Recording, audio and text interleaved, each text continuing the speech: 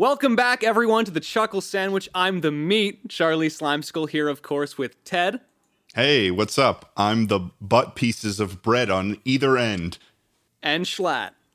Hey, guys, I'm the mayonnaise.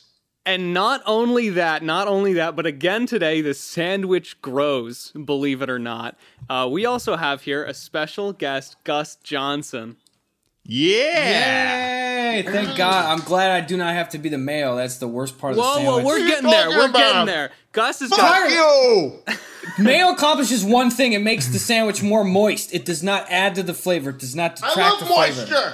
It's I love shit. Moisture. We'll get into it. We'll get into how wet we want the sandwich for a good hour. But Gus is a YouTube comedian. He's got 3 million subscribers. He's also a musician, a filmmaker, and a fellow podcast host over on the Gus and Eddie podcast. But I've got one more question for him on what he is. Gus, what part of the sandwich are you? Oh, dude, I'm so glad you asked. Okay? I'm going to tell you right now. I am a horseradish mustard, okay? Not any of that golden shit, none of that spicy brown. I'm a horseradish mustard. Oh, interesting. Okay, can you verbalize your tang? My tang? Here's a tang. First of all, talk about a lasting tang, okay? Whether you like it or not, the impact that I make on this sandwich is going to be with you for hours, weeks after this, okay? It's a pungent, potent, wasabi-esque sting in the back of your throat. It's going to permeate every taste bud and infect you from within. That's my taste. Gus, if you had to say what sort of sound that, like, for instance, rappers, they make a sound sometimes in between their verses. If you had to associate a sound from a rapper with this tang that you are speaking of, what type of sound would that be? Straight up. Not a rapper, rather, but another man of culture, another artist. It would be a ka-chow. That's what Lightning Lightning McQueen. Sound good. Nice one. Yeah, he's a fast guy, so I figured, Lightning McQueen is really fast, and we wish we could have Lightning McQueen on the podcast, but unfortunately we had to settle for Gus Johnson. If you kept him in one enclosed recording studio for too long, the fumes of his car would asphyxiate himself. So that's a no-go. Yeah, because he's a. You speak as if from experience as well on this. It's like instead of heart disease, the number one death for the creatures in cars is carbon monoxide poisoning. They just go inside and they die. Which definitely also implies that they do need to breathe. Oh yeah, that's true. I don't know. There are a lot of strange implications in the Cars universe that I think nobody really wants to fully explore. They never figured out the health parameters. I'm just trying to draw on the lines. What's metal and what's flesh? I don't know. The guys in cars just fucking die sometimes. Too much carbon monoxide. Get away from my sandwich! Dude, I made a sandwich before the show, and had like 90% of my time with the sandwich has been pushing the goddamn cat away from it. Well, you make a hell of He a just sandwich. keeps then. coming back up. Feel good about that.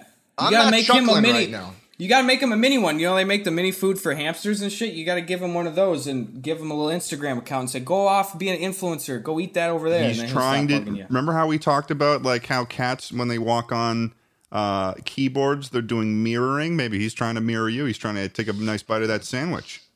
That's a good point. Trying to hug it up. Oh, He knows what show he's on. Schlatt's very I interesting. feel like I don't. Go ahead. Schlatt's very interesting because I've never seen someone who has celebrated his cat so much, and yet the only thing I hear about out of his mouth in regards to his cat is just absurdly negative. He's an asshole. Like while he's cuddling it as well, Dude, what an ass! He gets behind the ear a little. He just can't take no for an answer. And I don't feel the need, Gus, I respect what you said, but I don't feel the need to pimp out my cat with an Instagram account or anything. I don't think he said that. It's for your own good. It's not even for the good of the internet. It's to protect you and your sandwich eating time. No, well, listen. I don't feel like I need to make a profit on this thing because I got him for $0. Thing. This creature. There was no overhead with the adoption process of this kitty because he had ringworm. He was a sick cat. I took him in. I rescued him. I adopted him. I gave him a better life. And he should start providing is what I'm hearing, right? Maybe he needs to pose for some photos. So how does he? Yeah, exactly. Maybe he's got to pose for some photos. For you audio listeners, it shows that it's just a gnarled beast crawling around him right now. You happen to have a pet of your own, Gus, right? You've got Eva, I believe is the name. A dang little dog. She's a 12-year-old Chiweenie. How did you get this said Chiweenie of Eva fame? Oh, dude, she was that was Sabrina's dog when she was growing up, and her mom was taking care of Eva for a few years. And since the pandemic started, we just took over this dog, and now she lives with us. We have full ownership of her. That's such an interesting way to say that. We took over the dog. Yeah, you conquered Eva. Yeah, we've got the old we got the sign off rights or whatever, you know. Yeah, but you bought out all the shares. Yeah, over 50% at least. 51%. Yeah. 51% of the time. So Gus Johnson, how's your pandemic going so far? I mean, you were talking about, you took over this dog from the pandemic, but it's been a full year at this point almost since this pandemic started. So how was this for you? Well, nothing else scuttling around so far. We might have termites, but we're like, hey, we're probably only going to be in this place for a year, so maybe we just go, hey, on this one. But so we got shout those out, guys. boys. Yeah, shout out, get in there. Just keep it behind the drywall, boys. Okay, that's all I ask. So anyway, we're doing that. I don't know, quarantine's been all right. That's the thing, is it's either been the greatest thing in the world where it's like, oh my God, I'm reconnecting with an old friend, or I'm making a new connection, or here's a new game, or now, hey, everyone's trying to do online stuff, so maybe I can punch up a little bit with some traditional media people and get them involved with what I'm doing. Like, those are some positives. But then also sometimes you have the worst fucking day of your entire life. And it's just a little trade-off. Yeah, no, that's a really good way to put it. It's a lot of it is just trading off certain stuff. And sometimes they ask you to come on the Chuckle Sandwich podcast. Yeah. Oh no! Oh, you boys! You son of a bitch, you motherfucker! But you've been kind of like exploring new mediums in a way in the quarantine. You started doing Twitch streaming more. Did you just start Twitch streaming during the pandemic? Is this the... Yeah, I think it was last March, so I just did a year of it for the first time now. Oh, congratulations. Consistently as well? Cool. Yeah, pretty consistently, like I'd fluctuate from doing every single day for maybe a week and a half, and then maybe take a week off, but for the most part, yeah, I'm kicking myself for not having fucking started it sooner though. God damn, like it's so fun, and it's just like turbo mode networking with some people too. Like you meet people where it's like, I've known that dude for years, right? And I just want to say hi, and now I can just pop in because they're playing Jackbox and just go, hey, what's going on? And then we can start a dialogue. So it's like, it's so cool. I've not seen that on YouTube or anywhere else before. So that seems to be kind of like the way that a lot of networking happens within the gaming world too, of like the YouTube gaming world in general, because I mean, you're generally a more like in-person sort of content creator with your like sketches and stuff. But so I can definitely see how like that's a whole new world for you of going online, and then it's like all these people who just kind of like exist online. So it's like as long as you have like, oh, she knows him and he knows him, you can make that connection pretty easily. Dude, yeah, it's so strange transitioning to online stuff. Like, I love it, and it's really nice for it's just convenient during a pandemic and stuff. Yeah. But yeah, I mean, usually the way it goes, it's like, you got a dude that you want to have in a sketch, and you say, come on over, and you shoot outside for like 45 minutes, and then it's like, you want to go get some ramen or something? Maybe get some Bud Light and just play some Smash or something, that's how I love doing it. But looking forward to reconnecting with that kind of shit. Yeah, indeed. What's a fun one, like a fun little networking thing that's happened online or because of Twitch in this past sort of year? Oh, dude. Well, I mean, T-Pain was like, dude. There you go. T-Pain, like, and it was one of those ones where I was so pleasantly surprised because, not that it's a bad thing at all, but sometimes you'll have somebody, reach out and be like, hey, what's going on, man? Love your shit. Like, let's do something. And then they kind of bounce. And it just never happens. Like, it was which is fine, and I'm not like, I don't take it personally because I respect where it's just like sometimes you want to like link up with somebody doing something cool, and you can't entertain like a long term like friendship or like a series of public connections and shit. Sure. Like for example, I do some shit with Comedy Central on the side, and like 2 years ago I had an in public person like bit idea at South by Southwest. Gotcha. And I talked to Comedy Central. I was like, could you get me like a celebrity for like a joke thing? And they're like, we got Creed and Todd Packer and Oscar from The Office. Who do you want? And I was like, oh, like I'd love to shoot with Oscar.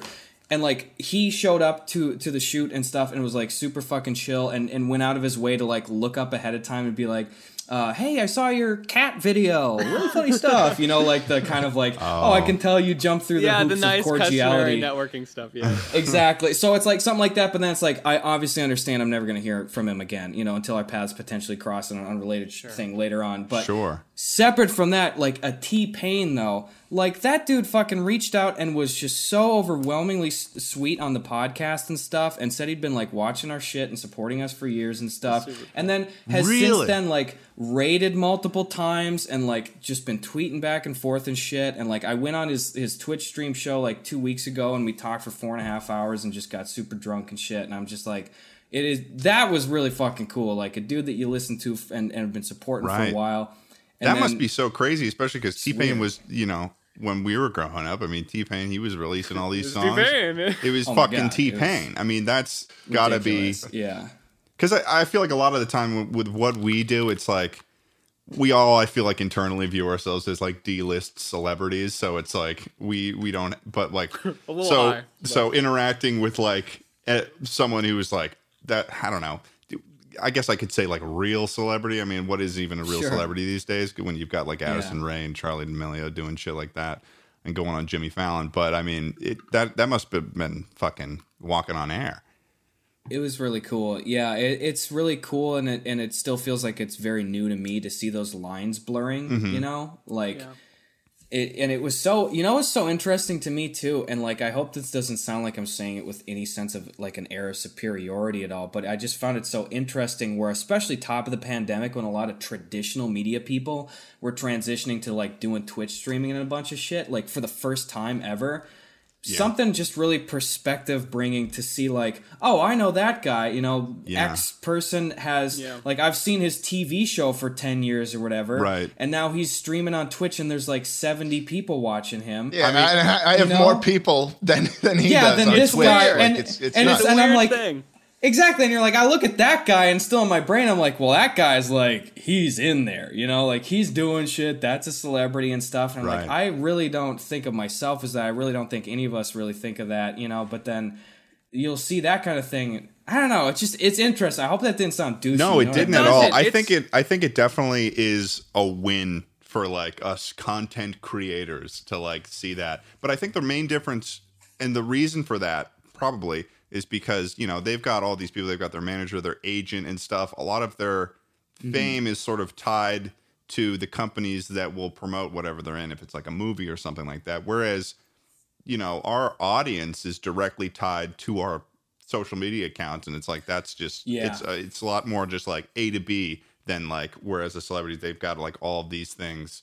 And, you know, they've also got social media, but it's like, yeah, no, I get what you're saying though. That is it is a like a kind of a good feeling because it's like, hey, well, and it's really weird too because, and again, this year is illuminated more than any other year for me. But it seems like we're in this weird pocket with just culture and technology catching up with traditional media, where there's a lot of overlap of like the people that are customarily in both camps want what the other people have. So there's a lot of opportunities for overlap because you have these traditional guys that, especially, you know, when their feet are to the fire in a pandemic, are like, you know, I can't show up to the CBS set or whatever, like fucking this week, you know, I gotta play Warzone or something like that, you know, and I'm like, hey, I'd love to even, can I just be a PA one day on a CBS guys, set? you see my cat video? You guys just see my fucking cat video? Oscar said it was funny, man. Can I kill him? So it's like you have that, and it's like, it's exciting if you know how to put yourself out there in the right way, but not be a fucking overbearing prick. You know, it's like a lot. You can have a lot of like cups pouring into each other in terms of like collaborations and shit. So it's exciting. I think it changed both how sort of, you know, our sphere views traditional media and definitely how traditional media views our sphere. Which I think I was talking to, I don't remember if it was you or Eddie at some point about you'd kind of had like a rocky relationship with traditional media. We had talked about sort of how hard it is to get your foot in the door and get taken seriously as like an influencer on YouTube, right? And now I feel like it's almost been flip-flopped a little, right? With the pandemic and where people's engagement is. Yeah, definitely. You know, and especially from an individual perspective, it's like if you are the person that's accustomed to being in front of the screen, if you're used to showing up and getting, you know, up having a fucking makeup chair and craft services and shit, and just hopping in front of the camera and doing your "Hey baby, don't touch that dial, everybody loves Raymond, will be right back" kind of shtick, you know, like you don't realize like, oh fuck, when I can't do that, I have to like buy what is a El Gato? What the fuck is Streamline? What is, you know, That's like fucking cat in Spanish. What the heck's going on here? I got one of those. He don't stream Zelda. Would you? Zelda, right? I remember seeing a couple weeks ago, Snoop Dogg got really pissed at his game of Madden. And he just goes, "Man, fuck this," and he walks away. Yeah, he just And leaves then it open. 8 fucking hours later, the dude walks back. He walks back and he's like, "Oh shit!" You know why? I don't even know the guy, and I know the answers because I've seen him on fucking Howard Stern saying, "Yeah, I got a dude that rolls blunts for me, and he's on payroll." Do you think that guy's accustomed to shutting down Streamlabs and shit? No, he doesn't know how that shit works. He's saying, "Put me in the chair, put the controller in my hand. Okay, Madden mode, activate." You know, like that's how he works. I've also seen. There's nothing wrong with that. I've seen like It's different. several videos of him just like going after EA too. Whenever the servers are down, he's just like, "Hey EA, specifically the whole company. This is Snoop Dogg. Fuck you and fuck your servers. I'm pissed Like because I he's want to always play with behind the the screen taking notes. Yeah. He's always like your uncle in his fucking Toyota Tacoma too, like looking down at the screen like, "EA, you need to fix your fucking servers right fucking now." Like, he's just grumbling low angle shit. Like, I love that kind of stuff. But oh yeah.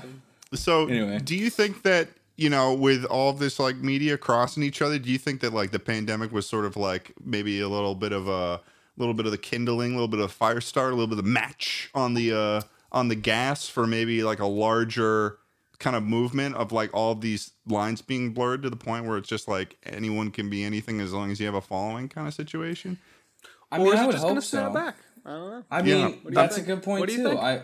Well, because Addison Rae is going to be in the She's All That remake. Really? Yeah. Jesus Christ. I don't know if I'm allowed to say this, but I'm sure it wasn't because I didn't get the gig. That is hilarious, by the way, and that's a great opportunity for her. But I got an audition for the remake of the fucking, what's the show? I didn't watch it at the time. It's on Nickelodeon. It was a sketch show. It had the orange guy with that red text in his mouth. Oh. What the fuck is that? What are you? Oh no, dude! What am I talking about? I'm giving you such fucking scant details. Orange guy. It was like a sketch show. Is it All That? It's All That. All that. Does that sound familiar? Charlie, you on that? Is that what that shit is? I don't know, but I'm trying. I'm glad you didn't man. get it because Addison Rae would kill that role. She'd just fucking start dancing. Fuck, I might be All That, and Yeah, that's all why I that triggered 1994 it. Anyway, sketch comedy. Yeah. It had little to do with the story, and now I'm an old man getting hung up on, was it April or was it May? I think it was April because, you know, but anyway, like, I had an audition for one of those, and I absolutely didn't get it. But I didn't see a correlation in traditional media like auditions coming through for me personally. That's one single story. Mm-hmm. But I would, perhaps it's wishful thinking, I would hope that these worlds blend together. And I do think that there is an absolute symbiosis between people in traditional media and new media and shit. But I like to think that it's really good for people like us. Yeah, too, I feel like completely agree. It's an easier environment to be like, hey, you know, I've proven that I'm the mover and the shaker for everything I'm doing over here. You know, maybe give me a show, you know, or like maybe fucking buy a little like thing I'm writing or something like that. I'll punch up a script, you know, like hit me up, stuff like that, you know, like I just feel like that. Like this helped facilitate that connection a little bit better, and I would hope that it comes to fruition for us. But I think though a bit of a caveat to like getting some sort of deal or show or whatever with one of these big companies is that if you prove that you're a mover and that you've got the knowledge to make things like that, you've got to, if you were to get involved, I feel like and maybe this is just me just thinking I know better or some bullshit, but like I feel like if a content creator gets involved, then they should definitely be like involved, because I feel a lot of the times I feel like companies kind of fall behind and make stuff that's super unrelatable and like people don't understand, and they just expect that as long as you slap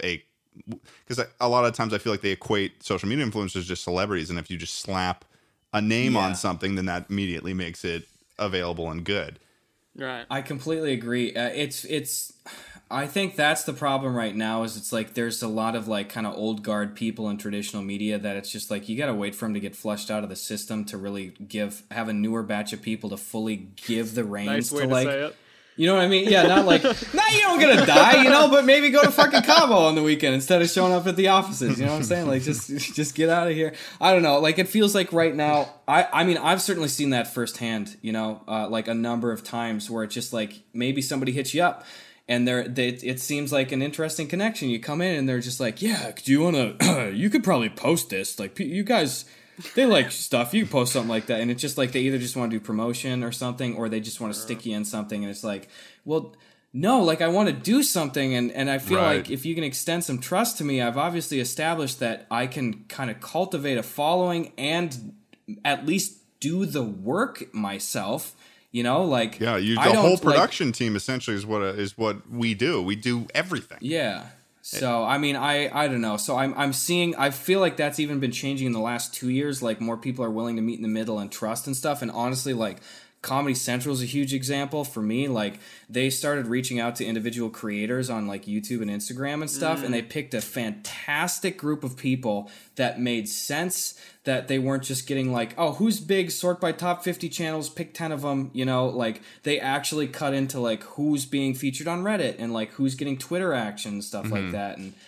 And like that's an example of a company that seemed to be pivoting in like a smarter direction like that. But like I feel like it's changing is what I'm trying to say. I'm giving you too long of fucking answers here, but that's what I'm thinking. Okay. You're the guest on the show, man. You're allowed to do that. It's funny with Comedy Central as well, because I don't know how well Comedy Central is doing right now as well. I'm not sure if it's been on the up and up or... No, I mean, that's the thing is it's really been fluctuating. That's the problem right now.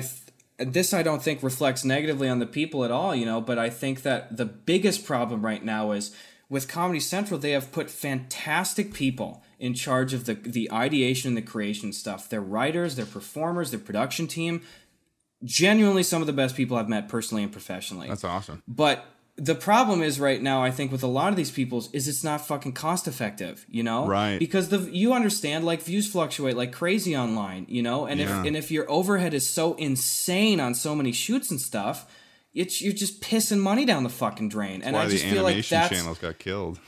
Exactly, dude. I feel like that's what's kind of catching up with him. So, and again, that's not me fucking hedging my bets, but I don't think that, like, I want to speak very highly of the individuals over there.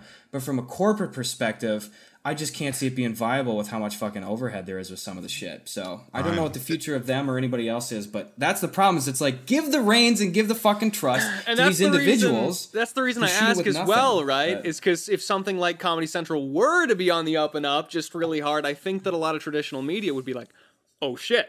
So it's unfortunate it's fluctuating so much because I really think what people do need is like, you know, the old rats. I think what they need to see is a really good example of this working, right? Of people being given the reins for something on traditional media and having it working.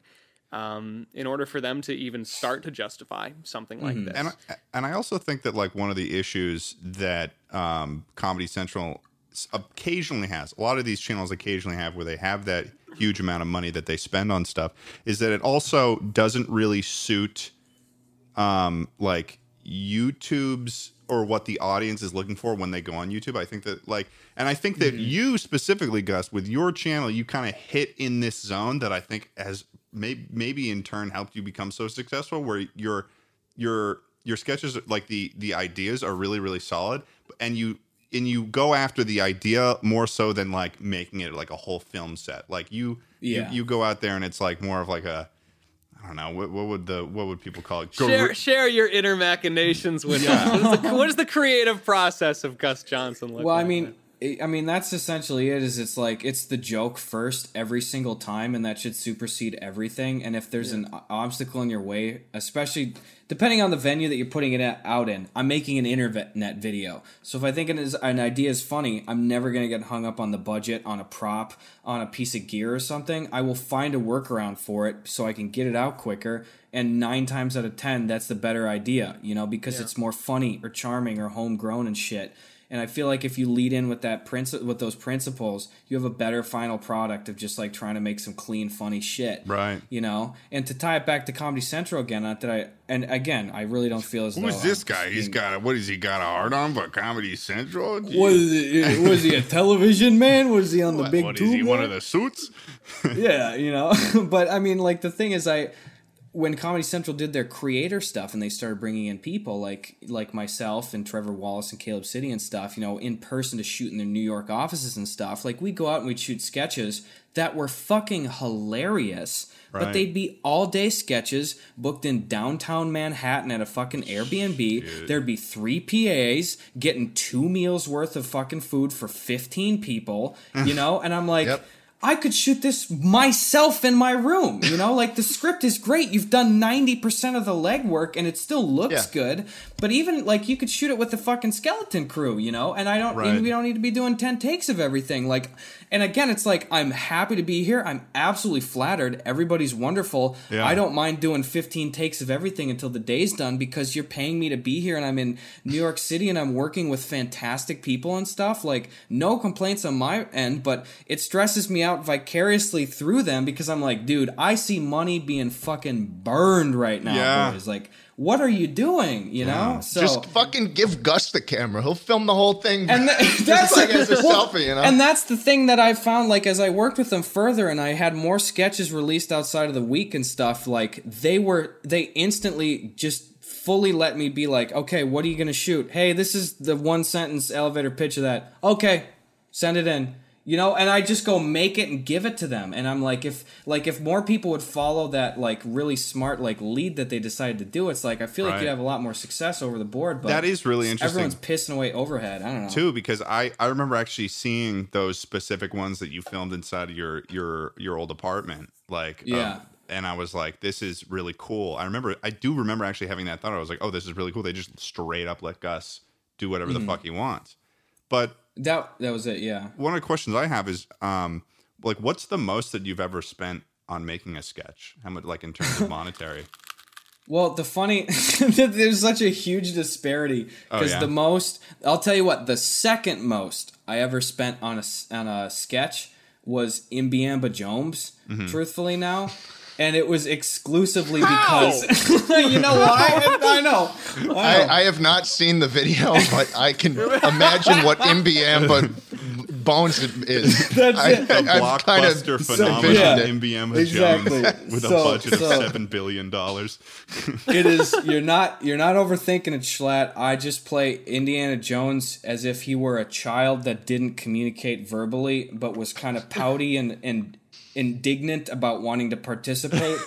And there was a faceless character, my brother behind the camera, that was trying to coax and like soothe me into doing the things like that were staples in the movie, you know, like, go careful, you don't like the snakes, you know. And it was just the how did you even think of that idea? Like, was that a original character? Was that like, because I imagine that character of Imbiamba Jones was just like a bit you did in the living room at some point. Or did you open the Lost Ark and it came to you? Yeah, that was it exactly. I shot up in my brain. No, I honestly, the honest answer, and this is such a fucking stupid answer, is I got just mega drunk like one night, and I just That'll do it. And I mispronounced like Indiana Jones, and I just like. It was so funny for me and Sven, my brother. Like, we just kept saying, like, Imbiamba Jones.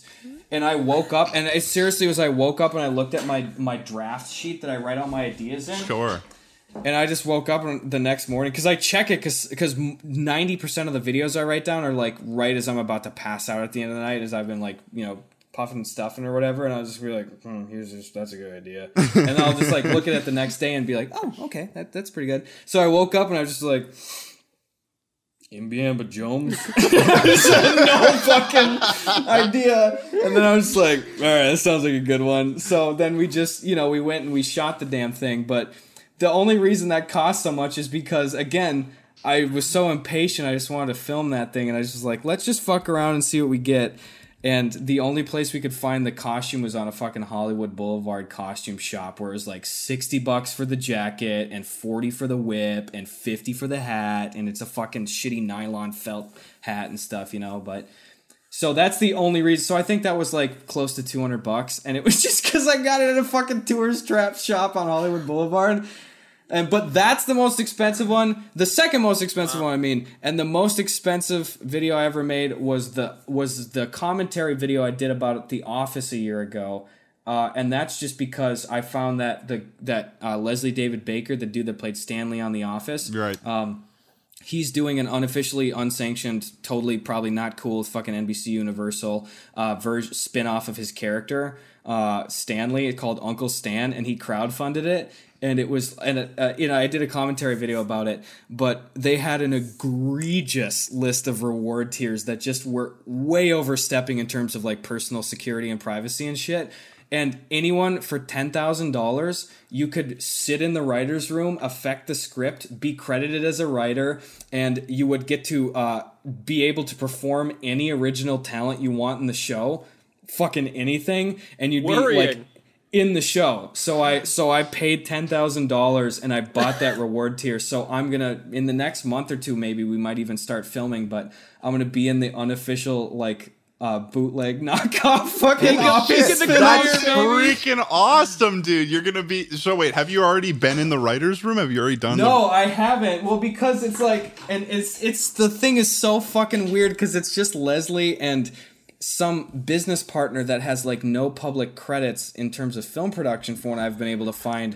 So it's him and this guy who, I'm not saying or assuming anything, you know, I hope this isn't some older actor getting taken advantage of from some guy trying to make a fucking quick buck on a name or something. Mm-hmm. I don't know, you know, perhaps it's a cohesive thing. From what I've seen so far, it does not seem like a cohesive vision. Or story or structure. That's where you step in. That's where I come in. Is your goal betterment or sabotage? Well, truthfully, and I say this absolutely, you know, as I completely, if Stanley listens, yes, should they allow it, I intend to fully film and document everything. And I'm being straight up, like, I am not going in to be a saboteur one bit because I'm in a position right now, like, just frankly speaking, and maybe it's a little meta stepping back, I can't lose in this position from a content perspective. You know what I mean? You can't. Because, you really can. Because, and truthfully, I'm not going to try to agitate anything. I'm going in completely neutrally, and I just want to document the process. Because when I say, you know, I can't lose, it's here's the thing, is if it's a disaster, and if people are, like, really rude, and it's terrible, goldmine, you know? I just say, honestly, I don't have to inflate anything, you know? And if it goes wonderful, and people are sweet, and I think it might have a chance, goldmine, you know? It's great either way, then it's an underdog story. Dude, it's great because that reminds me of when Marriott hotels lost power. I moved into to Texas the day of the snowstorm. Oh, man. And so my house was out of power when I moved, and I rented with Marriott, you know, and I drive over to the I called them and I was like, hey, you know, do you have power? And they said yes. So I booked, drove over. They didn't have power. So I couldn't stay there. I went up staying with a friend. And then I called them and I'm like, hey, I couldn't stay there. We didn't have power. Can I get a refund? And they said no. and I tell my parents this in a fit of rage. And they're like, what? Well, you just have to keep calling him. You have to harass Marriott to get your money back. And I'm like, no, I don't, because this is now content for me. I don't care about the money. I don't care that, you know, I wasted a couple $100 and they didn't give it back, because now I can put it in a video and buy the domain fuckyoumarriott.com and redirect it to pornhub.com/gay and then tell Marriott employees to go there. That's extraordinarily granular. You know? Well, that's just the thing. That's just the thing too. Is it's like it's always a good situation from like a commentary content perspective when you don't have to like create any problems. And I just came in here and it's like I didn't instigate anything. You know, like you put this stuff up here and I'm checking it out.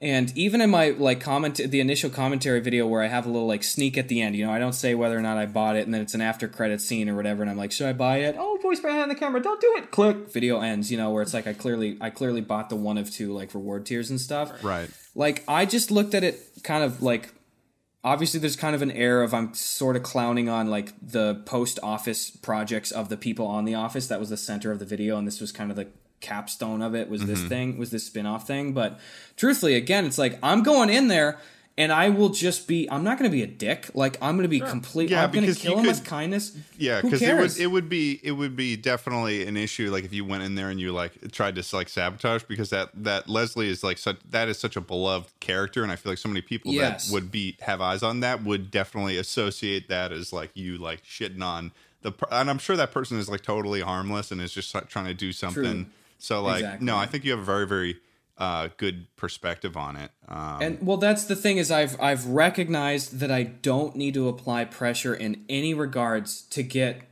the same result of entertaining outcome. It's just going to be interesting. I think people want to know, what is this unofficially sanctioned, unlicensed Office spin-off project? Like, what does it look like? Where did they film? By the way, they fucking doxed themselves on the filming location. They put the address of the public building.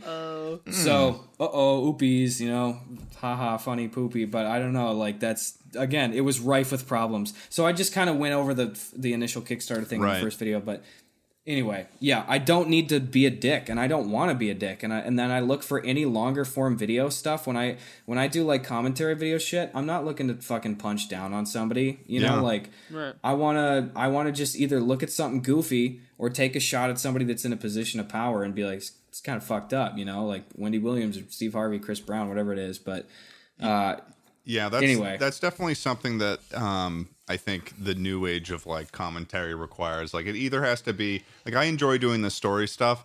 Whenever I do talk about something else though, I definitely have realized over the years that it needs to be either someone that is just so absolutely in the wrong that there is no way that it could be like conceived as like a bad thing that you're talking about it. Or like if it's something that you want to elevate and talk about because it's funny, you gotta really like avoid making it seem like you're like sending people to like go hate on that person, because totally. I had an issue with Peter Kane. I don't know if you know Peter Kane dog training, the guy. This one. Yeah. He's like this guy. He's this guy who lives in upstate New York, and he's a dog trainer, but at the same time he does these really surreal, like you're not sure if it's satire or not. I honestly, Bigfoot visits him. Yeah, he talks about, he makes videos saying like I had like female Bigfoot forced me to have sex is a video title, and like another one of like he saw the dog man, and then it'll be like very clearly like in the background it's like it's like a puppet that like I think he builds like creepy homemade puppets that are like I don't even know because I don't know how much of it is like he's making up or if he's just whatever the case. Whatever, his channel is really interesting because it's just like just a collection of all these things. So I made a video talking about it, but my and it was more of a celebratory sort of video where I'm like, this guy is ridiculous. I don't know if he's joking or not, but let's just talk about this and let's look at these videos and I'll crack a couple jokes. No ill will intended. But I made the mistake of wanting to, and not fully understanding how much of an audience I had. So at the time, I wanted to get an interview with the guy. So I said, "Hey guys, go to his channel and say, let Ted Nivison interview you." It was a huge mistake because that guy has made like 3 videos about me, just like shitting on me. Like he'll make videos just talking about anyone who interacts with him. On one. And he actually hasn't even seen my video because he claims that he doesn't watch videos that are over 1 million or under 1 million subscribers, like people who post videos about him. So he hasn't seen my video, but he thinks that I hated on him. And then all the people who watch his channel are like, man, this guy's like, so I'll get on that video, I'll get people who are saying like, leave Pete alone. He's just trying to do his thing and you're a bastard. And I'm like, well, I love you Pete. And Bigfoot. I love this guy. Both this guy of you. is so freaking awesome. He's just like doing his own thing. He's just and he's also the absolute like epitome of like the ridiculousness that happens in upstate New York. Because I went to school in Ithaca, and there's like you know, you've got the college students and then you've got the Ithaca townies. And it's just like, there's just so much like kooky, wild stuff that happens in upstate New York that just, and like Pete is just such a representation of that. So, but yeah, I mean, in the vein of like, you know, doing commentary stuff, you know, I definitely know from firsthand, it's very important to like make sure you're not doing that kind of stuff. Well, that's just the thing too, is it's like sometimes, at least for me personally, you know, other people have their own set of filters that they put a thing or a topic or a person through to be like, hey, do I make a video on this? Yeah. But for me personally, like it's two things that stop me from like doing a video on a guy or on a video or on a thing or whatever. And first of all, it's like recognizing, hey, do I have anything to gain from this? You know, like, do I have other options and shit? You know, is this worth my time? Do I feel like I'm bringing something new to the table? And then secondly, it's just like, am I fucking kicking the bee's nest on some fucking whack job right now? You know, like truthfully, from just a self-preservation point, like for example, honestly, this last summer, it was, I think it was July or August or so, and I did a video, I fully shot it. And then with my longer videos this last year, I've started working with my buddy Curtis Robert that I've known for many years, shot lots of video stuff for him, and he's done a lot of the editing job stuff for me. So Curtis fully edited it, and it was this big commentary video on vigilante superheroes. Because I did one on a dude 2 years back named Troy Herchubes, who was a Canadian inventor that invented like the bear-proof suit shit so that you could survive a fucking bear attack. And I came at that video with the angle of like, almost in a similar sense of like, look at this fucking big dick guy, how cool is this dude, you know, where it's just like, you're not like, look at this fucking idiot. It's just like, I love how original this guy is. Obviously you can't play that full card, like you understand that there's some element of ridicule there, but like still not being a dick to him, like putting him in a good light and stuff. But I did, it was similar to that. I did one, and the main focus of the video was this dude, I won't say his name, but it was like clearly just like a small town kind of very kick-ass kind of figure, if you've seen that film, you know, like underground shit.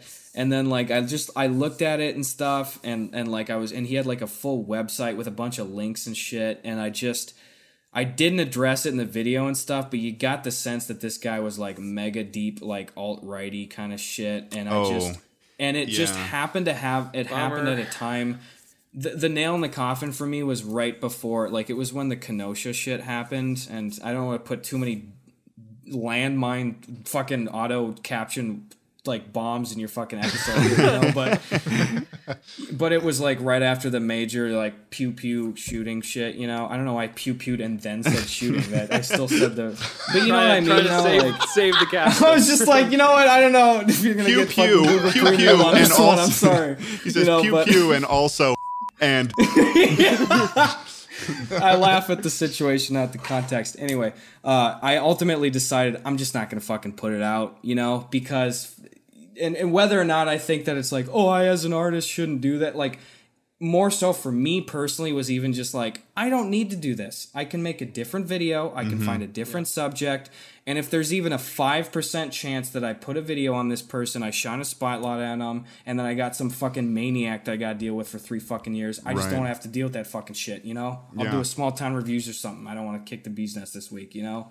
And that factors into shit sometimes. And that's one of the things that I actually had thought about that I wanted to talk about with you, because one of the things that I noticed about you, Gus, and also like Eddie, but also I think your sphere in general, but I've gotten a vibe a lot from you, Gus, is that in the way that you carry yourself online, you are a very, very, and I've said this to Eddie before because I believe it about both of you, but you have a very high sense of honor with the way that you conduct yourself online.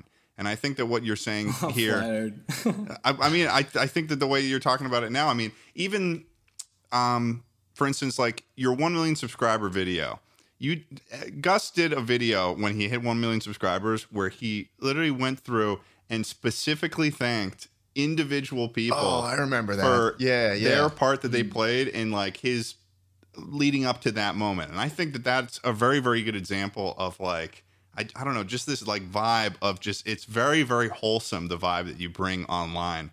at the same time that you're making like these crazy sketches and stuff like that. So I don't know. Props to you for that, I suppose. I don't know.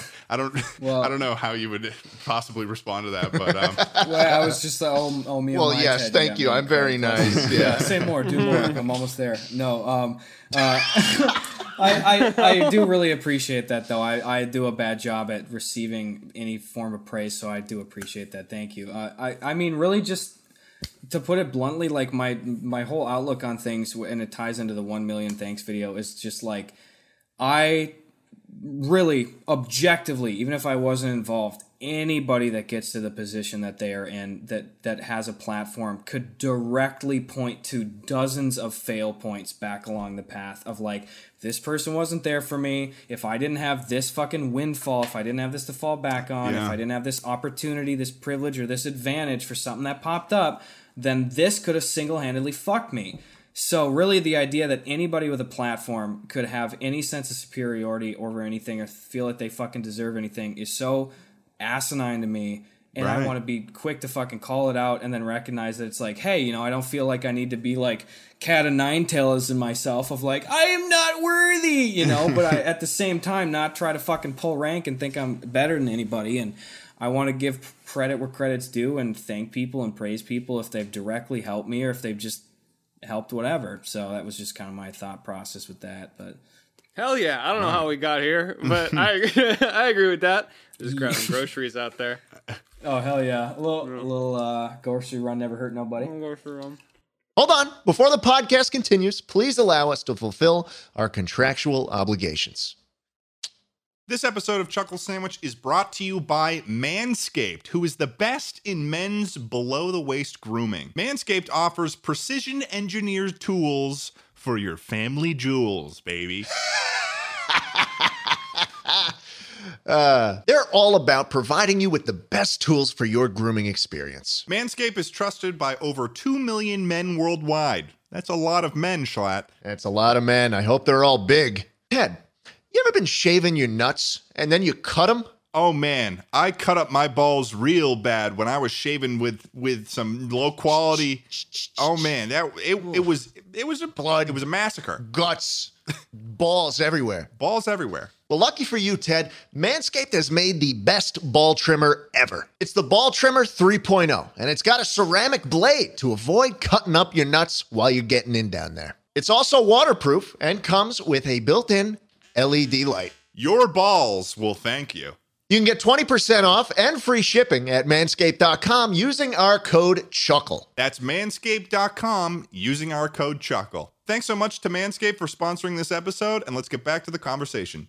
So Gus, I'm just gonna throw out I have a little question here. It's a very it's a random question, really, but it's from my research that we did on you.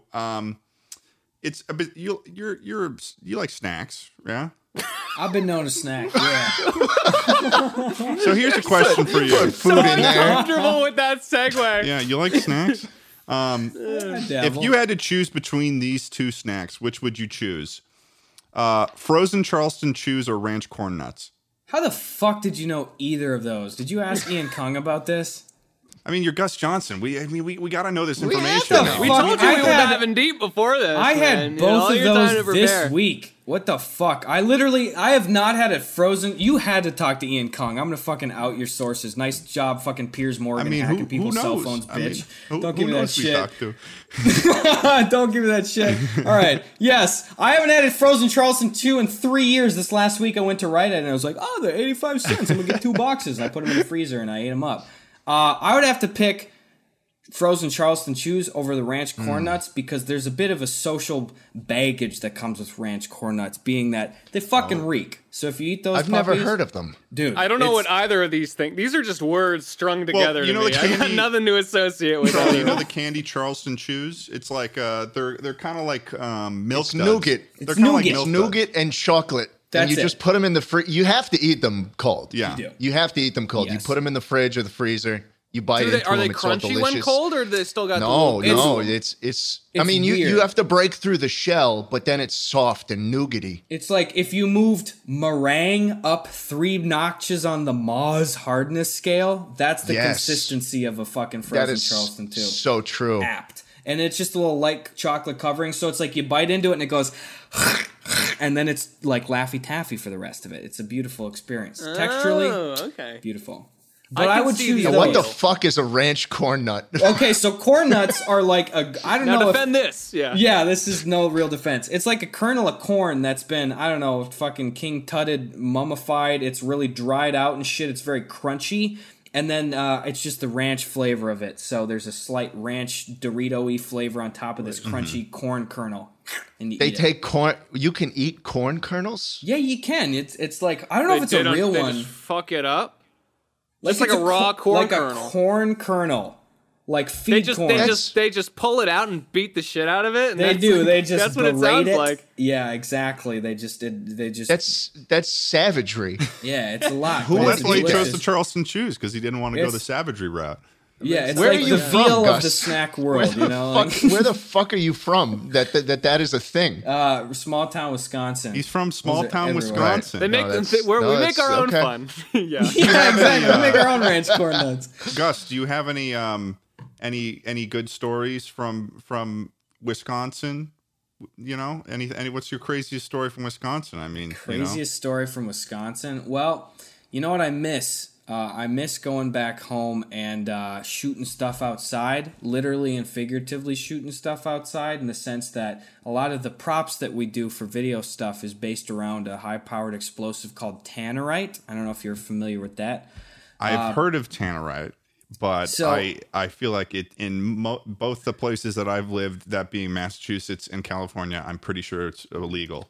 Pretty regulated substance. For comedians and arsonists, can you explain sort of what that is? Sure. So tannerite, and I do not endorse this at all. But I use it all the time. I do use it all the time. And can I just say, it performs. No. But if you've seen like the video that like Sven and I did, that we did a Mythbusters sketch this last summer where a toilet blew up at the end, or I personally did a sketch where I shot, like I was doing how companies do eco-friendly commercials or whatever, and at the end of the sketch I shot a deer. It was just a fucking decoy, right. But it fully exploded. Tannerite is a ridiculously cheap. I shouldn't be fucking talking it up. It's so easy to get. It's like you can go into and like it's so funny. Yeah, it's so funny. Speaking of, let's also talk about. Anyway, you can get it at like a Fleet Farm or something, which is kind of like the Farmers Midwest equivalent of like a Lowe's or a Home Depot or something, like farm equipment, hunting gear, shit like that. You can walk in there and it's extremely cheap, and it looks like if you took a brick of styrofoam and separated all the little white dots, and then there's black powder. So there's a little, it comes in a cup maybe like that.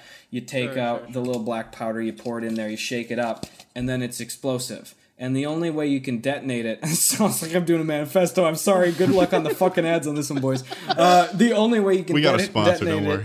Okay, good. Is shooting it with a high power rifle of at least 2,000 feet per second. So you can't plug it with a 22. So anyway, we have acres and acres of farm and field land back home in Wisconsin because I'm in a town of 1,000 people.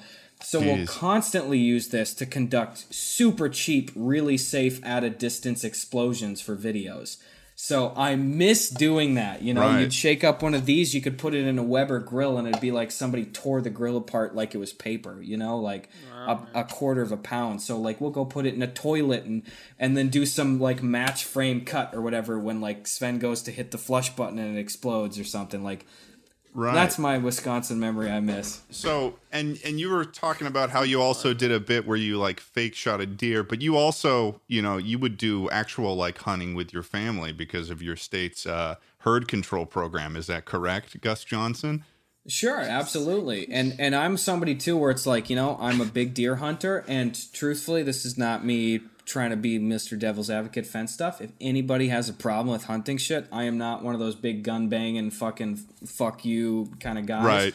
I'm just like totally understand, Yeah. Like my family goes out and we are not game hunters too. We harvest swamp bucks and we get it locally processed, and we use the deer, donate the hides, and eat them and stuff, and donate the excess to a local food pantry.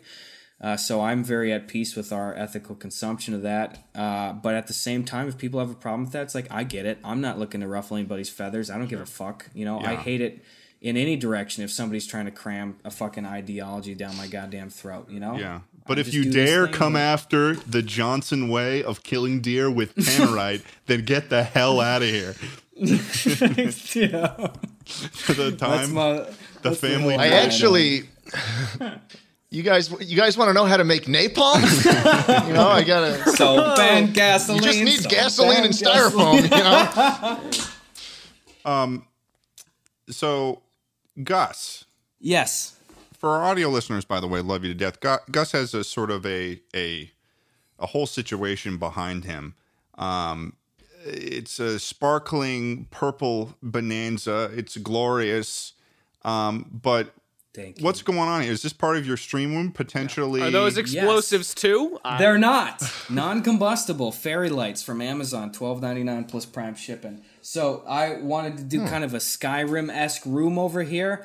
It's not come to full fruition yet, but I wanted to have a little bit of that Winstead Manor planter action going on back there, and I wanted to have some alchemy ingredients. So nice. You Chuckle Sandwich boys are looking at my shitty-ass wide-angle thing right now, but if you get a little more granular, you'll see that there's some fake Nernroot and like more Tampanella. And, okay. That's cool. Rotten shit. I just got some like blacklight fairy lights off of Amazon and stuff. And then I got a bunch of bioluminescent fish tank plants that look Is the close. Nernroot gonna fuck with the podcast audio? Yeah, it's terrible. It's a gamer joke for you out there. Hey! And he's like, what's going on, Gus? You know, it's like terrible.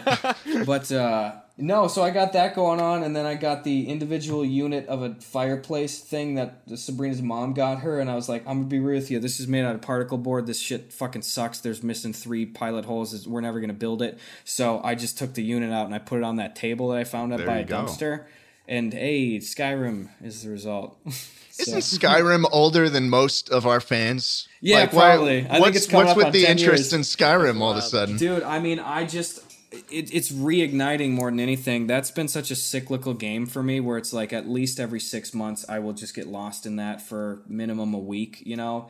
It just hit at the right time for me. I didn't have a console when I was a kid, and then when I was in high school, I won a PS3 out of one of those stacker arcade machines, and really, so I finally, what? You won one of those? You got a fucking PS3 from Stacker? It's Dude, possible?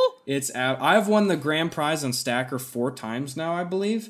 Oh fuck! So, dude, I remember when we were in LA. Oh, wait, my we God, went shit, we yeah, went to watched the fucking Dave and Buster's, and we watched Gus just do the Stacker machine. And he killed it too. That's it. You can get to the end 70% of the time, truthfully, like if you just learn the game, and it really just is it's like putting it to the right?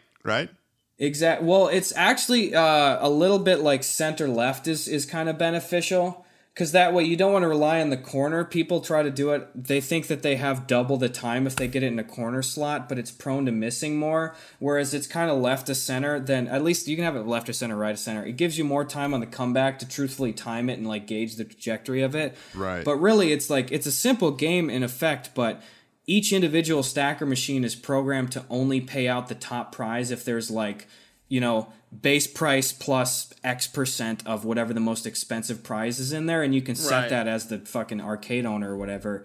So I encourage you at home, if you see a stacker machine with cheaper grand prizes in there, put $5 in, roll the fucking dice, gamble it up, you know? I encourage that. There's a high chance that you win it. So anyway, I won one of those things because you can get to the top grand prize thing almost every single time, and it's just a matter, like, you can literally see the bullshit in front of your very eyes of like, I definitely stopped it. It just skipped. Yeah, exactly. Yeah. So you can do that, but I won one in high school, and I got a PS3, and it came with Assassin's Creed 3, and I got BioShock and Skyrim. And that was like, so I went from having nothing to like having 3 it all. mega games right there. Yeah. So I just, you know, it's, if you had one game, wouldn't you love that game to death? You know, I'd like, that was one of my first games. No, that, so especially if you're growing up with that.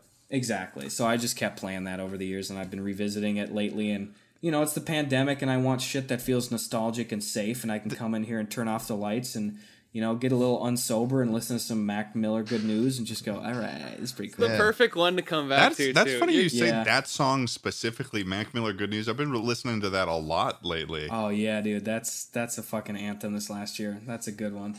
Are you a big music guy, Gus? I love music. Yeah, there's my piano over there. We did some research, Gus. Turns out you open Spotify sometimes. You know. Yeah. Okay. What do you think of Wicca Phase Springs Eternal? Damn, you're just fucking vying for Sean Evans' job, aren't you, dude? Trying to get in some fucking Chuckle Sandwich compilation times Ted Schlatt, Charlie stumped the guest with good question. Yeah. Hey, we have to know. I love me some Wicca Phase Springs Eternal. Fucking Wicca Phase Task Force. Let's go. Gotta have me some Just One Thing. And then, of course, one of the greatest anthems ever, Absolute in Doubt with Wicca and Peep. What a blending of their styles to hit you with a fucking powerhouse song. What type of like music is that? Like, what is that? What's the sound that is behind that sort of stuff? Man, it's kind of like SoundCloud Zan grunge trap. I don't know. Yeah. Yes. Of course. Put on the Zan grunge trap, dude. And you're a big fan of that, like, sort of trap sound, like Lil Peep and stuff like that. I mean, I got Lil Peep lighters and fucking LPs everywhere. I don't know. I love Lil Peep, and I found a bunch of cool artists as offshoots of him. So that's been pretty fucking big for me in the last 3 years. Yeah. I probably haven't had a Lil Peep in like 5 years. You get in there again. Easter's coming up, Charlie. Exactly. So That's true. Exactly. Hey, is this episode coming out on Easter Sunday? Oh my God. Is it? Gus or the day risen. before? Hallelujah. Let's go. I think it's the day before. But go to church tomorrow, Christians. The Pope is right behind Schlatt right now. For our audio listeners, love you to death, and he is staring him down right now. It's actually We've law. hidden 7 eggs in this podcast. Christians have to go to church on Easter or they go to hell. That's true. You only have to go twice a year, Easter and Christmas. You can do that. No. You don't even have to go Christmas. Oh, that's easy. You have to go Easter once a year. Because that's when he was reborn. Or it's hell. Yeah. So if they're listening to this podcast, they're already halfway there. You gotta go. So Gus, like, what is the future spell for Gus Johnson? I mean, like, what is there anything that, like, in the future, like post quarantine, that you're really, really excited about? That, like, is, I mean, obviously we're all excited to see everyone, but, like, in terms of, like, what you do, like, are you trying to? I mean, what's next, big man? in the pipeline? Yeah. Yeah, man. Well, I'm beyond the stuff that I've kind of maintained or initiated this last year online. I am hopefully within the next couple months moving into more of a formal pitch process with a television show that I'd love to find a home for. I have made a couple of cool partnerships with people I can't say yet, and I hate when people do that. So you can call me a douchebag in the comments. I can't really say. I'll tell you off podcast. But I've made some cool connections. I'm trying to get some more traditional media stuff going in the terms of like a screenplay I'm trying to shop around, and then perhaps, hopefully, try to get some more formal acting gigs places if I could do that on the side. And it's nice to not have to rely on that, so I can be more selective. But what's up? I might have something for you in terms of that in the future. I'll let you know. Guy. Ted is a esteemed film director. This guy, I'll turn on the television. No, it's actually I mean, I've already talked about this publicly, so it's not even a thing. But there was this film that I was going to make for my senior thesis equivalent, and what I was thinking about doing is at some point, I've got some, spare money lying around after, doing better on YouTube. So I was thinking, oh, hey, maybe I might as well do what would have been this film. I'll send you the script. Let me know what you think about it. And maybe cool. I'll take a peek. Yeah. Did I ever tell you guys I won a Young Filmmakers Award for the thesis film I did? No, you did. There's no way you're better than me, you little bastard. I did. It's true. I'm the official film. Wait, what was the context of that, Charlie? I'm going to look it up right now because I'm worried about... You won an award for corn? I did do corn as a class project. I'll speak about it loosely because it's got the college name attached to it. Yeah. But basically, I worked with two other students in my graduating class, and we looked at like pieces of sheet music that were really old, like in our town, and that sort of had been like very indicative and cultural. things in like representative of their time back. I think 100 years we had like an archive at the college, and you know, we filmed those pieces. We got the school a cappella group to like make modern renditions of those pieces, and then we got them performed and filmed. We filmed them at like a state like public radio station, which is really, really cool. I love talking about this stuff. I never do, but it's fun. Yeah. And, you know, we interviewed like music historians and people that, you know, spoke on all this stuff. I think even like one of the like granddaughters or something of one of the people that had written the sheet music. And it was really interesting just going through the times, because sheet music used to be this very elite thing. Right? Because, you know, those are the people that can actually afford the piano, and then seeing the transition and what the music actually talked about and what it meant to people as it became sort of more and more culturally significant and common was really interesting. And slowly over time, it evolved into trap music. On sheet music. Sicker and sicker beats. So yeah, I made that on the side and then won an award for Korn. Corn is earth Gus, have you seen I haven't Corn? seen to the Corn, but earth it's I called will fucking return. Corn, so I'm excited as hell to hear what it is. What the hell is that? You'll love it. It's got no ranch on it. It hasn't been mummified. Fair. I'll take it. warning. I'll Fair take it. warning. It's probably one of Charlie's few under a minute One of the videos. few good ones he's ever made. One of It's just Charlie's- him in a corn suit holding up a can of corn. My most viewed video, man. It's 18 one of the million few views. videos that I can stand from Charlie. I mean, I Yeah. watch any other video and I feel my teeth falling out of I'm my never gums. opening up again on this show. No, it was this was also for a class project where we did a live production show. We did like I don't know if I've ever talked about the story about it before on the podcast. I feel kind of bad because you're the guest here, but we did like a live production, me and two others, and it was like some sitcom bit. We were working with a TriCaster, which is kind of this thing that folds out and you kind of manually, almost what Streamlabs is now, right? People used to have these huge devices for. So you've got people on audio, you know, person on a switchboard, someone like manning graphics and stuff, and all of it's kind of worse than what your typical stream looks like. But you know, we had a 3-camera setup cut between them, and the script called for an ad break. So I go home, and it's, you know, we're presenting it tomorrow, and I'm like, we need a fucking ad, and the day before had been recording a Hitman video separately because I did gaming stuff on my channel, and I ordered a bunch of costumes for the Hitman video to like disguise in and do bits in. And this same day, this Korn costume shows up, and I've got the video's fucking like processing. I'm like, why did I order? Like, what was the purpose? What was the bit I had in mind when I pressed buy on this Korn suit on Amazon.com? And then it hits me in a flash. It was Destiny takes a knock at the door. It hits me in a flash. I open the pantry. What's that? A can of corn. I've got the ad. You know, Oh, yeah. I stand in front of the camera, the webcam, for, you know, about 10 minutes, completely blackout, and when I come to, this video is formed. That's great. That That was sounds like a fun. good It process. was a lot of fun. Yeah. That's how it works. That's you the don't creative need process. you don't need Comedy Central dumping hundreds of thousands of No, dollars no, into bullshit no. production. Give me Hey, some- wait, this wasn't filmed in an Airbnb in New York City. This is just fucking. This is what YouTube's all about. Yeah, give me that It's Jolly those- Green Giant cash. That's It's my those shit. short videos that we all love, especially on Gus Johnson's channel. Oh! We call that the segue. This is why they call me a segue king. Dang. He Hashtag brought it back. shorts. He's brought it back. How has he done it? But Gus, one thing I don't think I've ever told you about was that I've been aware of you since back in the day when I was first my little itty bitty 3,000 sub channel. I used to do this thing where I would put stuff on short videos, short little snippets of my larger videos when I had a gaming channel on YouTube Haiku.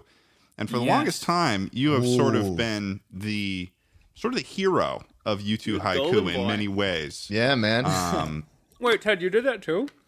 Dude, I think we all did. Yeah. That's really funny. All of my when I started your my Elon video fucking on making YouTube memes. Haiku. Yeah, Before Elon, I are knew you you, I okay? think. Yeah. Yeah, man. I did. That fucking blew up on it. One that I had that blew up was me. fascinating. Was me making a joke about the British Empire. I was like, it was like me reading somebody saying, oh, I also think the British. I'm also British, so that's pretty cool. And then I say like, hey man, I can think of a couple reasons why the British aren't that cool. And then it starts going shooting stars and through this guy, and then it's just like pictures and representations of all the British atrocities to Queen. That sounds like something that would do well on YouTube. Yeah, dude. But you've I mean, from the get-go, I'm pretty sure that was sort of how you started growing at the beginning, right? Was YouTube haiku and that sort of stuff, right? You're absolutely right, actually. Yeah, no, it was definitely the haiku shit. Like, and I don't know if I'd be necessarily the hero of it, or in some people's eyes, the fucking scoundrel of it. The bane. There's fucking Gus again. Well, I was gonna say, like, I'm the reason that they enacted like this memeless Mondays shit they tried to do in 2018 or whatever, because they were like sick of, like, I was posting a lot of videos on there, and then other people started doing more sketch shit too. And then they were just, some people were like, I prefer the elite, true form, naturally occurring YouTube haikus that happen inadvertently in existing culture. And I'm just like, well, I'm curating content for it, Yeah, no true Scotsman's fallacy going on right there. Exactly. Well, that's not Dat Boy. So, so there was, but anyway, they had a big sub vote on it and shit. But yeah, no, I started doing stuff on YouTube haiku and, I'll give you a little mini Reader's Digest version origin story thing, and this is going to sound a little douchey, but it was the end of my first year of film school. This is how I kind of started my YouTube shit, and I've been doing it since I was a kid, but I hadn't really tried at it. And it was almost at the end of my first freshman year of college, and I had a weekend where my roommate, one of my buddies from high school, he went to go visit his girlfriend. I was all alone in the dorm room, and it was like March or April of that year, and I was dog ass sick, just fucking sick out of my mind, and I didn't I just didn't want to do anything, and it was just a weird Sunday, and I decided I'm gonna put on I was like, I'm gonna watch a couple movies, and obviously aged like milk shit, but the two movies I put on that I saw the first time were American Beauty and Wolf of Wall Street, and I hadn't seen them before. But central to the core theme of that, devoid of any of the other context of the shit, is that there are two people in there, and they're like, you know what? Fuck you. I'm going to get whatever I want. I'm going to work my fucking ass off, and I'm going to, again, in the spacey context, I can't sugarcoat that, but again, it was that feeling of just like, fuck this shit, and I sort of took a step back, and I was like, I'm sitting here all alone. It's almost April. I felt like the last 4 years of high school has been like, I don't fucking know what I'm going to do. I got to figure something out. I was like, I already made the jump here. I'm in college. I was like, I clearly can tell I'm not going to learn a lot of specific film knowledge at this particular university. Like, I got to fucking do some shit. I got to do something, dude. Like, I'm going to just piss away my time here. I've seen the kind of shit other classmates are turning in. Like, I'd like to think I can make stuff a little bit better than some of the stuff generally. So I should fucking do it, And then I've been watching YouTube haiku for years and stuff. My buddy Joe Dumas growing up, we'd watch these sketches and piss our pants laughing. I was like, I'll make one of those. So I put up a video, and it hit the front page of that. And I was like, oh, okay, I'll keep doing that. And I just continued to make content for it for a few years. You became the wolf of r/YouTube haiku. That is so fucking funny. I guess for people who don't know, the YouTube haikus are like, they're like 30 seconds. Yeah. They're 30 seconds. Or less videos that are just like have a really funny technically, a YouTube haiku is under 14 seconds. And then there's a YouTube... YouTube poetry. Yeah. Because it matters. Yeah, because, again... Exactly. It's gonna be fancy. Trending on a memeless Monday. Someone wakes up. If I had those ranch corn kernels right now, I'd gingerly place one. One of the mods wakes up on a Monday and they're like, I can't wait for a memeless Monday. They see a non-meme. No more Gus. And they choke on their torn nuts. That's not Stefan Carl. Whisk it away. Whisk it away briskly. Yeah. Damn, but so you do the short sketches on your channel. But what I find, one of the things I find very interesting about your channel that I feel like a lot of YouTubers these days would be absolutely terrified to even do is the fact that you do simultaneously, you make videos that are 3 minutes, under a minute, 30 seconds, 10 seconds. But then you also do these longer, 11, 12, 13-minute commentary videos, and they all do well. And I think that is somewhat unique to your channel, which I find really interesting. And, you started off with these, short videos, but when you were about to do one of those first, longer commentary videos, were you like nervous about it? Like, were you worried that it wasn't going to do as well? Absolutely.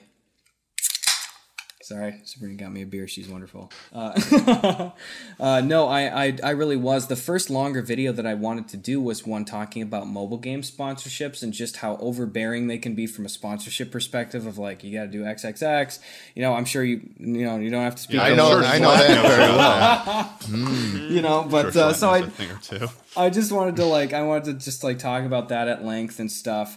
And then that got good reception. People seemed to really enjoy it, and I found after I did a couple of those and I started wading into those that that became it fulfilled a number of great things for me. Like, first of all, I wanted to talk about these subjects at length. Right. I wanted to talk about Dr. Phil or this weird Steve Harvey clip that I saw and shit. And it was just fun to do it, and I liked the process of doing it.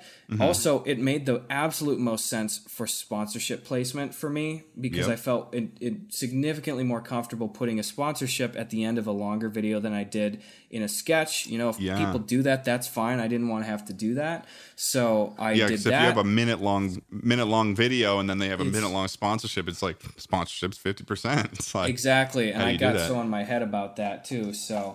But I started doing that, and then I found out inadvertently that was one of the best things that I could do for my channel in terms of growth stuff, because suddenly I was tapping into the sketch stuff performing well on Reddit and Twitter and external sources, and then the more like commentary based thing being promoted heavily within the like YouTube algorithm itself. They love that watch time, baby. They like the watch time. They're like, if you have a mid-roll on there, I found my female audience percentages started swaying way up when I did the commentary videos. They see your face, right? More, and that's what it is a lot. And then they realize, this guy's hot. I got to stick around for this. I got to ring that MF and bell, no, that's not, I don't know what it is, but I think that there's a significantly higher portion of female viewership on commentary videos than there are sketch comedy. Like, I even notice it, like, when I'm doing sketch stuff for a while, and right now I'm in the pocket of it where I haven't really done a commentary video for a number of months. I've done some longer stuff, but not a commentary one. And I'm back at 90% male, 10% female again, Really? Yeah, dude. But whereas sometimes if I have, like, a commentary video or two out in, like, a 3-month stretch, that can skew sometimes as high as, like, 35% female for a while. Which dangerous. I don't know. Dude, and do a couple commentary videos and then just send those demographics out, and then all of a sudden fucking Morphe's gonna be coming out of nowhere trying to like get you to sponsor them. Yeah, exactly. But yeah, maybe it's Maybelline. I don't know. But anyway, that's the thought process. There is it works in a lot of ways, and it's also an opportunity for me to say, hey, I have a little bit of time. I got the podium at the top of the video to be like, hey guys, by the way, do you like this hat? Check it out. Or like, hey, I'm doing this new thing. Maybe get a ticket to my live show. Whereas like I'm not going to be in Imbiamba Jones mode and be like, by the way, guys, stop, Sven, put down the camera.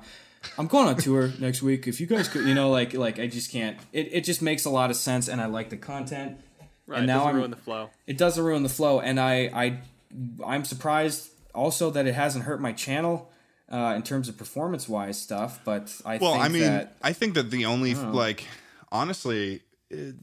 I can't imagine in what sort of instance the longer form stuff could hurt your channel, because like I think that it makes sense at the end of it, because it's like a lot of your videos, your sketch videos that you do are sort of sometimes, I mean, they're a joke about a trope or a commentary on a trope that already exists. And your longer form videos are also in a way a commentary on something that's going on or something like that. So people already know that you kind of have like a funny perspective on those things. And also I feel like, I don't know, I feel like it makes sense. And also YouTube watch time. I get the connection you're drawing there. Yeah. Connections. Perhaps. Podcast. We could only get, hey, this guy. Zip it is up. What's up? Anyway, yeah.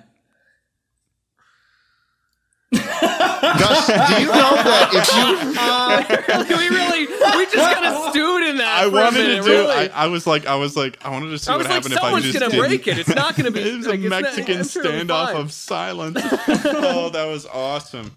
Gus, did you know? Yeah, I was gonna ask. Did you know if you go like this, you can smell your mustache? Oh, I actually God, do this that again. involuntarily, probably 30 times a day.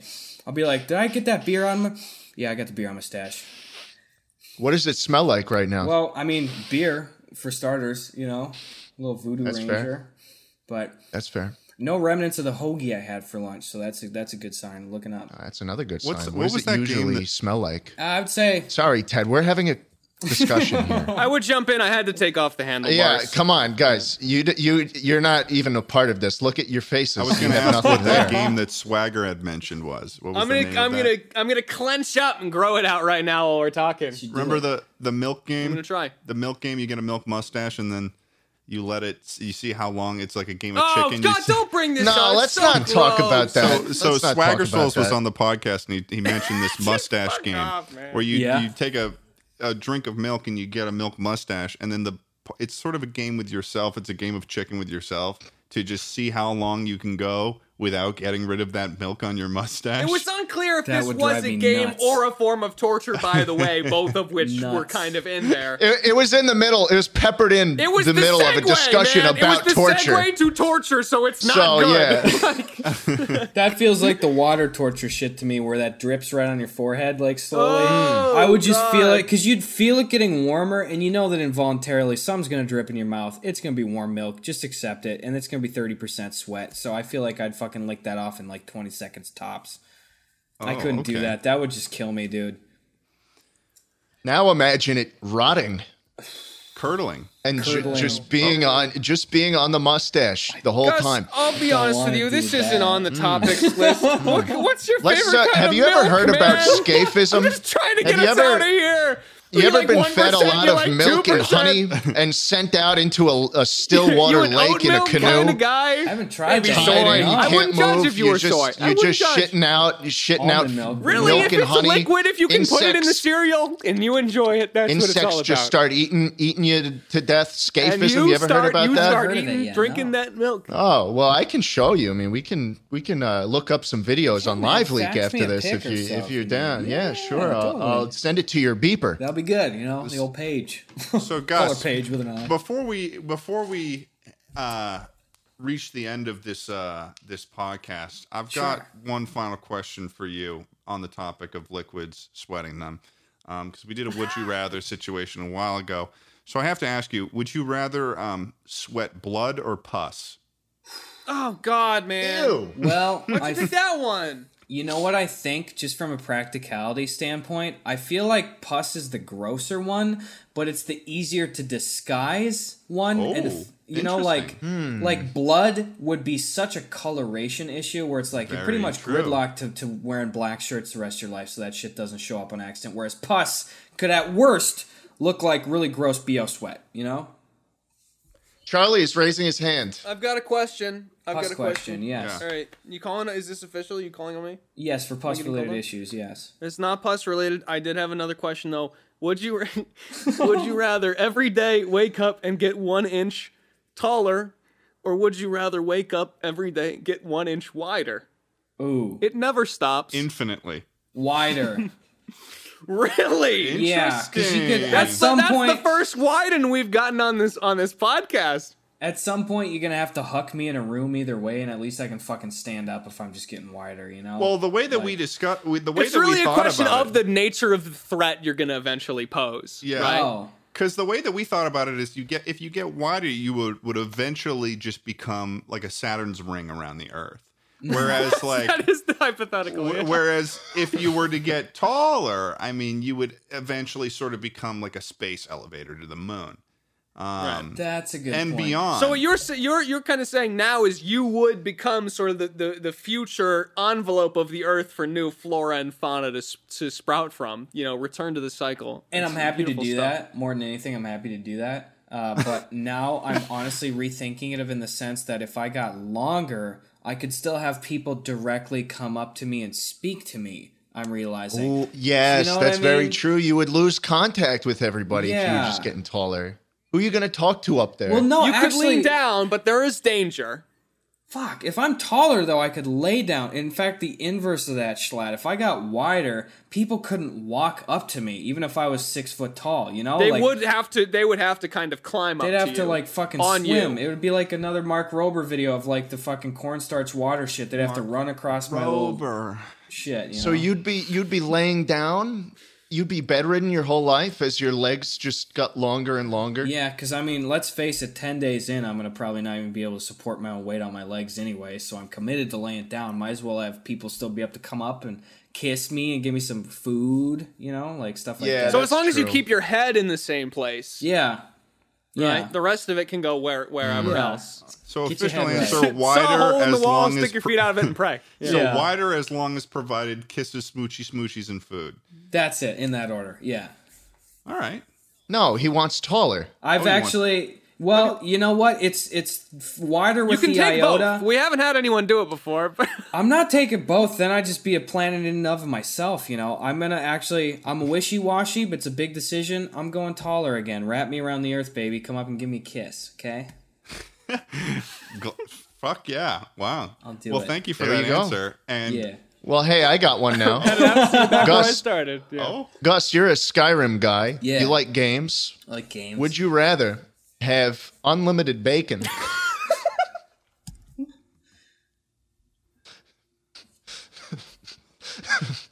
Schlatt, is finish the the joke that- question, Schlatt. Is the joke coming, that you're it's not going to provide a secondary option? Would you rather have unlimited bacon, but Schlatt, you need to be able to pull yourself together for this. Come on, man. You son of a bitch. Come on, pull it together. Pull it together. unlimited bacon, but You son of a bitch. Pull it together right but now. no more games?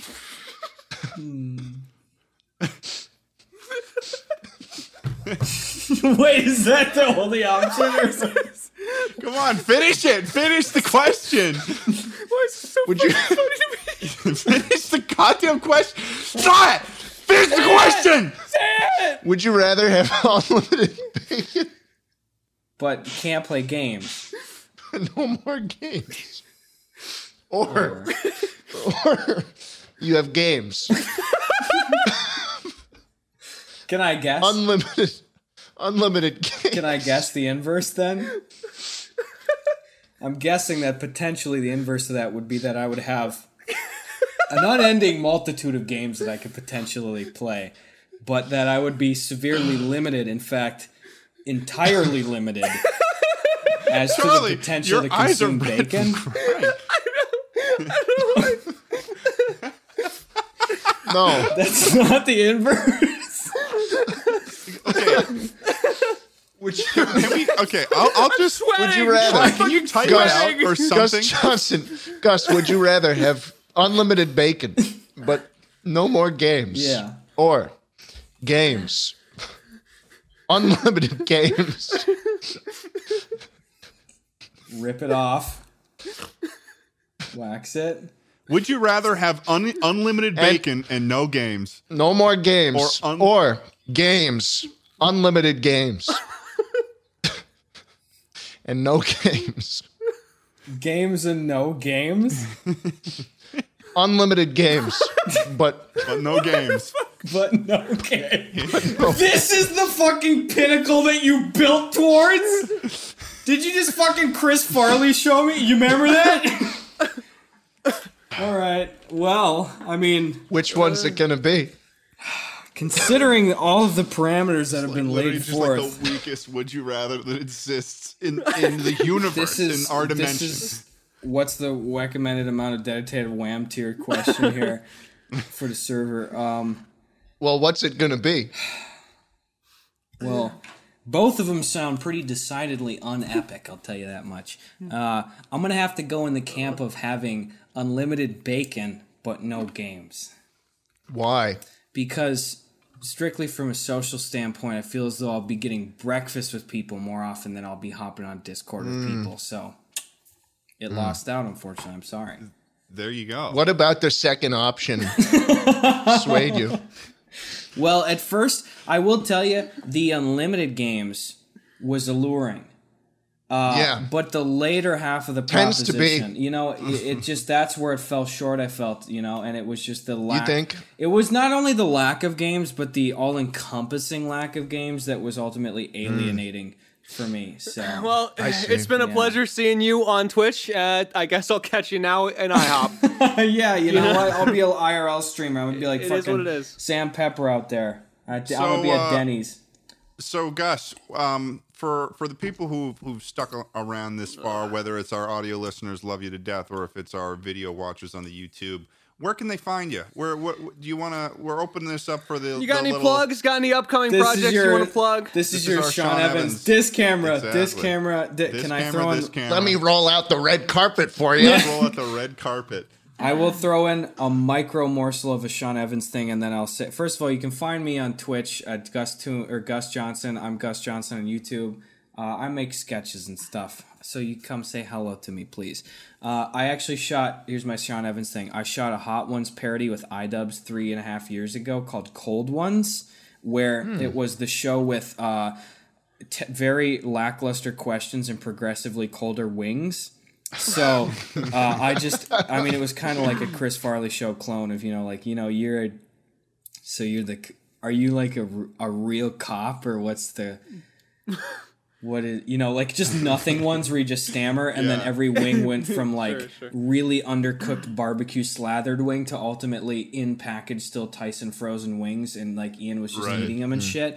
But I shot it on his film person at the time. He brought a 4K camera. We shot it on his gear. He gave it to me. I had my shitty fucking 2014 MacBook Pro, and I couldn't edit 4K footage worth dick. And I wasn't smart enough to be like, well, I could just transport this to fucking 1080p and export it and like leave it overnight. So anyway, I didn't touch it for a while. And then fucking Max and Chad made Cold Ones. And then I said, well, Max, Chad, Ian, Cold One, I can't fucking do that. So I've never released it. And but one of the jokes in there was that I had there's my tie back here. This is the tie back to the story. I had a joke where I had like 50 of them. I had like a bunch of cameras. I was like, this camera. Those two cameras have been going out. That camera back there, yeah, okay, that camera's good still. That guy's got his iPhone out. Can we cut over to that? Yeah, exactly. So That I did that me a little bit thing, of Sven's school project thing, where with the cameras, like with the wide and the cut in and the zoom in and stuff. Exactly. Yeah. But anyway, that's my morsel. That's my overly long goodbye. No problem. Either Google way. me. Find him on Twitch. Thank you Find him so on much, YouTube. Gus Johnson, for coming on to the Chuckle Sandwich podcast. You've been our favorite. You were the Gus. Yeah, you were the horseradishy mustard. Let's go, dude. He was the horseradishy mustard. It was tangy. It had like some tang to it. It had like a chow, just like Lightning McQueen, and he died of carbon monoxide poisoning. So either way, have a great one, guys. Thanks so much, Gus. Thank you. Bye-bye.